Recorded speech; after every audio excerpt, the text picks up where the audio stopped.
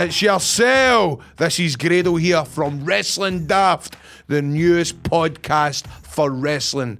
And our first guest is none other than the one and only AEW Heavyweight Champion, Chris Jericho. We need to build stars now to get people to continue to watch our show. It's not like it is. Anybody that's talking about the way things are normally booked and used to be booked and Marco's stunt is a embarrassment to the business, fuck all that. Now, if somebody has a chance to get over, big, small, black, white, red, green, guy, girl, whatever, then let's try and get them over. That's the basic point of wrestling.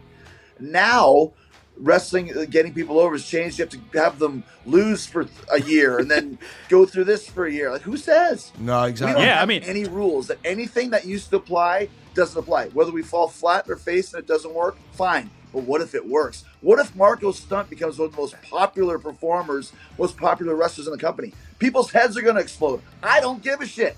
I'll sell for the guy. Yeah. If kids love him and kids believe in him and they're paying money and he's drawing ratings, then we make it work. But it's not real. Wrestling Daft's first ever episode is this Friday with Chris Jericho. Download it on all good podcast providers.